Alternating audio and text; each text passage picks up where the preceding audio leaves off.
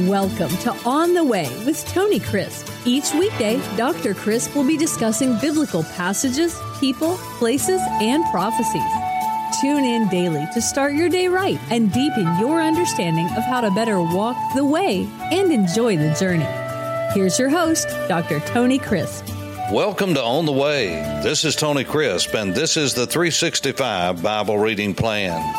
Today is September the 22nd, and our chapter for today is Romans chapter 4. We're going to, for context, go back to chapter 3 and verse 25, and then we will go through the first part of chapter 4 as we go through the book of Romans chapter by chapter. When we left our podcast yesterday, we had concluded with the Apostle Paul that all have sinned and come short of the glory of God, and we are in need of God's grace. Now, the Bible says in verse 23 that all have sinned, we have fallen short. What is the target and the goal and the paradigm of which we have fallen short? It is the glory of God, the very essence of God Himself. Then it says, being justified freely by His grace. Now, justification is a legal term in the Greco-Roman world for one who is declared righteous, not because of his own inherent worth or what he's done, but because of the merit of another. He is declared to be righteous. In other words, his debt has been paid. His innocence is not the issue. It is that someone else has paid the debt for him. He is declared to be righteous on the merit of another. Verse 25 says that it is through Jesus Christ whom God set forth to be a propitiation. Now that's a big, long theological word that comes from the word hilasterion. Hilasterion. It is only used here in the entire New Testament. And it is a word that describes the Ark of the Covenant in which there were three items. There were the tablets of stone, Aaron's rod that budded to show authority, and a golden pot of manna. Now, by a later time, only the tablets were there. But it started out with all three, and those are mentioned in the book of Hebrews, chapter 9. But it says that in this ark were these various things, according to the book of Hebrews, and over the top of that chest, which is what it was, we call a chest an ark. That's an old English terminology that's just brought right over into our modern day language. It was a chest, and the lid of that chest was a special lid, and it was called a hilasterion, this very word right here. Now, we translate that in the Old Testament mercy seat in the Septuagint.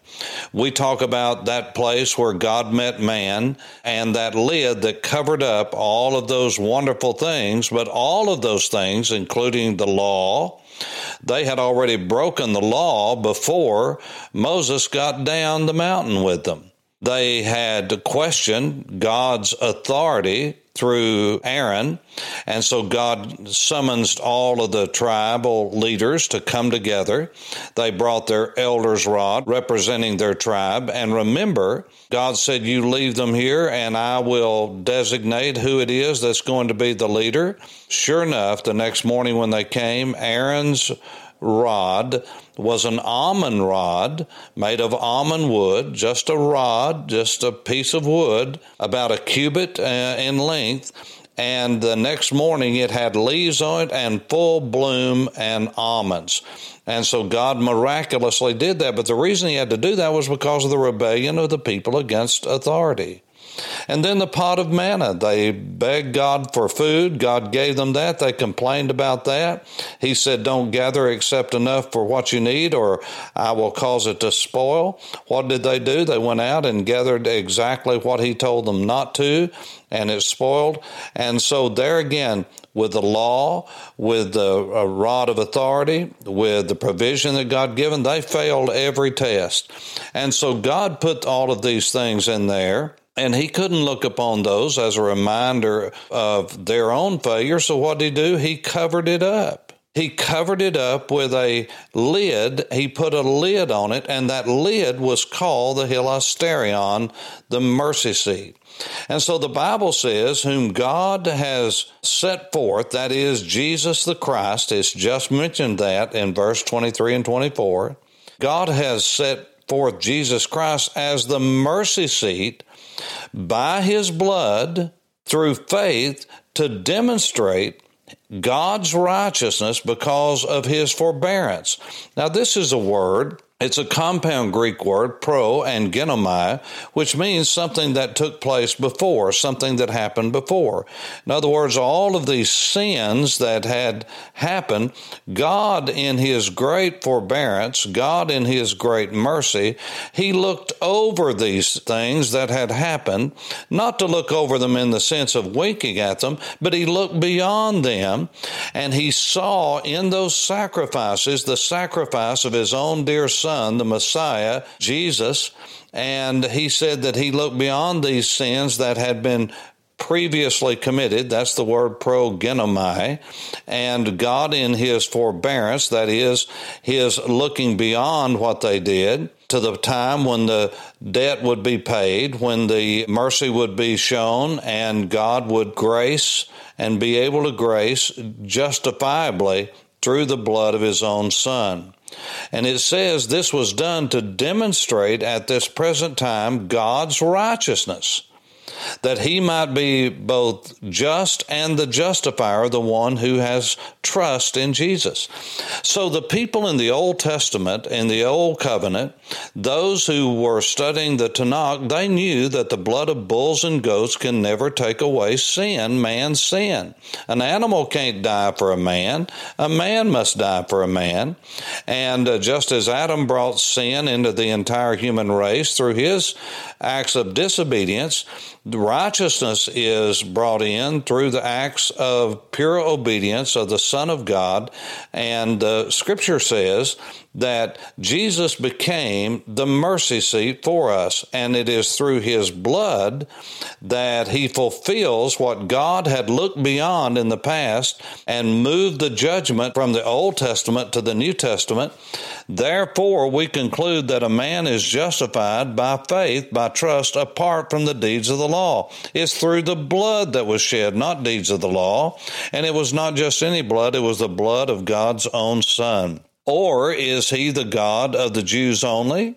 Is he not also the God of the Gentiles? Yes, of the Gentiles also, since there is one God who will justify the circumcised by faith and the uncircumcised through faith. Do we then make void the law through faith? Certainly not. God forbid. May it never be. On the contrary, we establish the law. In other words, the purpose of the law was never to bring about righteousness. No man can keep the law. No one's perfect, so no one can go to heaven. You see, you don't have to be good to go to heaven. You have to be perfect. And none of us have ever lived in perfect obedience to the law. Only one has ever done that, and that's Jesus of Nazareth. And he became that mercy seat for us. But it doesn't stop there. In 1 John chapter 2, the Apostle John, who was the closest to Jesus, said, "Now, my little children, these things write unto you, that you sin not." In other words, John said, "I'm writing this to you, those of you who are saved, who are followers of Jesus, I'm writing to you to help you to understand you don't need to sin." Now, when you become a child of God, that doesn't mean that you become sinless, but it should mean that you sin less and less and less. As we are maturing in righteousness and obedience and in the life that pleases God, he says the goal is that you don't sin. But he says, and if anyone sins, now that's what's called a first-class conditional sentence. In other words, it's couched in the indicative mode, which is the mode of reality. And so you say, well, what does all that mean? Well, listen, I'll tell you. And if anyone sins, the if is not if as in it might happen. It is if as when it does happen. So this should be translated in my estimation like this: "My little children, these things write unto you that you quit sinning. But when you sin, we have an advocate with the Father. Now, the word advocate is the word parakletos. It's the same word for the Holy Spirit. Para means beside. Kletos is the word from kaleo, which means to call, the one called alongside. It's the idea of a defense attorney standing beside you before the judge in the court of heaven. And the Scripture says we have an advocate with the Father. Well, who is it? Well, it's Jesus Christ, and he's defined as the righteous one. See, he's the only righteous one who's ever lived. Adam was not. No man has been since Adam, nor will be in Adam. And so Jesus is our advocate. He's the attorney. He's the defense attorney. And he himself is the propitiation for our sins. Now, in Romans 3:25, it says that Jesus is the hilasterion. That's only used one time, and that is for the mercy seat in the New Testament. So Jesus is that lid upon which the cherubim rested, upon which there was a fence around it, a border around that lid. It was a very ornate lid, all one piece, with the cherubim guarding the glory of God in heaven. They are represented here, with their wings were touching. Jesus is that mercy seat who covers all of the broken elements in the chest. Okay, now watch this. It says that when we sin, we have a defense attorney with the Father, and he is Jesus Christ, the one who is righteous, and he is himself the propitiation. It's not the word hilasterion for the mercy seat. It is the word hilasmos for the offering and the blood that was put on the mercy seat. So Jesus is not only the mercy seat. He's the sacrificial blood, and it's his blood that goes on the mercy seat. So he's the covering, and his blood is the seal of that covering. And so he is our advocate. He's our defense attorney. Well, what does a defense attorney do? When there is an accusation against his client, he says, I object. Well, why do you object? On the basis of what I did. I lived a perfect life. I didn't die for my own sins. I died to pay for them. So the accusations are worthless because I have paid for that accusation. Now, that's what Paul is getting to in Romans chapter 3. And so he says that Jesus is the one who justifies us. He is the justifier. He is the one that causes it to be just. But look what he says. So, what does this mean? Do we make void the law through faith? Absolutely not. On the contrary, we establish the law in that the law's purpose was never for righteousness. By keeping the law, you'd be righteous, but to show that indeed we cannot keep the perfect law of God. We cannot walk in total righteousness, and we will break it, and we need a Savior. And that's where Jesus comes in, both as the mercy seat and the sacrifice that went on the mercy seat. He is both the hilasterion in 3:25 of Romans. He is in 1 John chapter 2, verses 1 and 2. He is the defense attorney, and it is his blood that is put on the mercy seat to cover our sins and pay for them. Well, what then shall we say that Abraham, our father, has found according to the flesh? For if Abraham was justified by works, he has something to boast about, but not before God. For what does the Scripture say? Abraham trusted God. He believed in God. He committed all his weight to God, and it was accounted to him, put on his ledger. It was written to him for righteousness. In other words, when he trusted God's sacrifice that was laid out in that blood ditch ritual in chapter 15, that's where this quote comes from, not 22 in the binding of Isaac in Genesis 22, but this is a quote from Genesis chapter 15, where the covenant, the unconditional covenant was made by God with Abraham, and it was testified through the blood ditch ritual of the animals being cut in half and filleted and put on either side, and the blood drained into a ditch, and Abraham could not walk through that ditch. He was so tired and weary and worn out, but God himself went through that ditch, and God said he would not only keep his end of the covenant, but he would also see that Abraham's end was kept by God himself. So God knew that Abraham couldn't do it, so he became the one who would keep both ends of the bargain. He's the only one that can. He's the one that is righteous. He's the one that declares Abraham to be righteous, because Abraham trusted that God would provide the sacrifice that would one day take away the sin of the world. And so it says, this is how Abraham was made right with God. For what does the scripture say? Abraham believed God, trusted God, and it was put on his account for righteousness. So when God looked at Abraham's account, he didn't see Abraham's keeping of the law. He saw the Son of God keeping the law and being perfect and dying the death that Abraham should have died, but he died in his place as a substitute, and therefore he put on Abraham's account righteousness, not that Abraham lived it out by works which he had done, but by grace. That's why verse 4 says, now to him who works, the wages are not counted as grace, but as debt.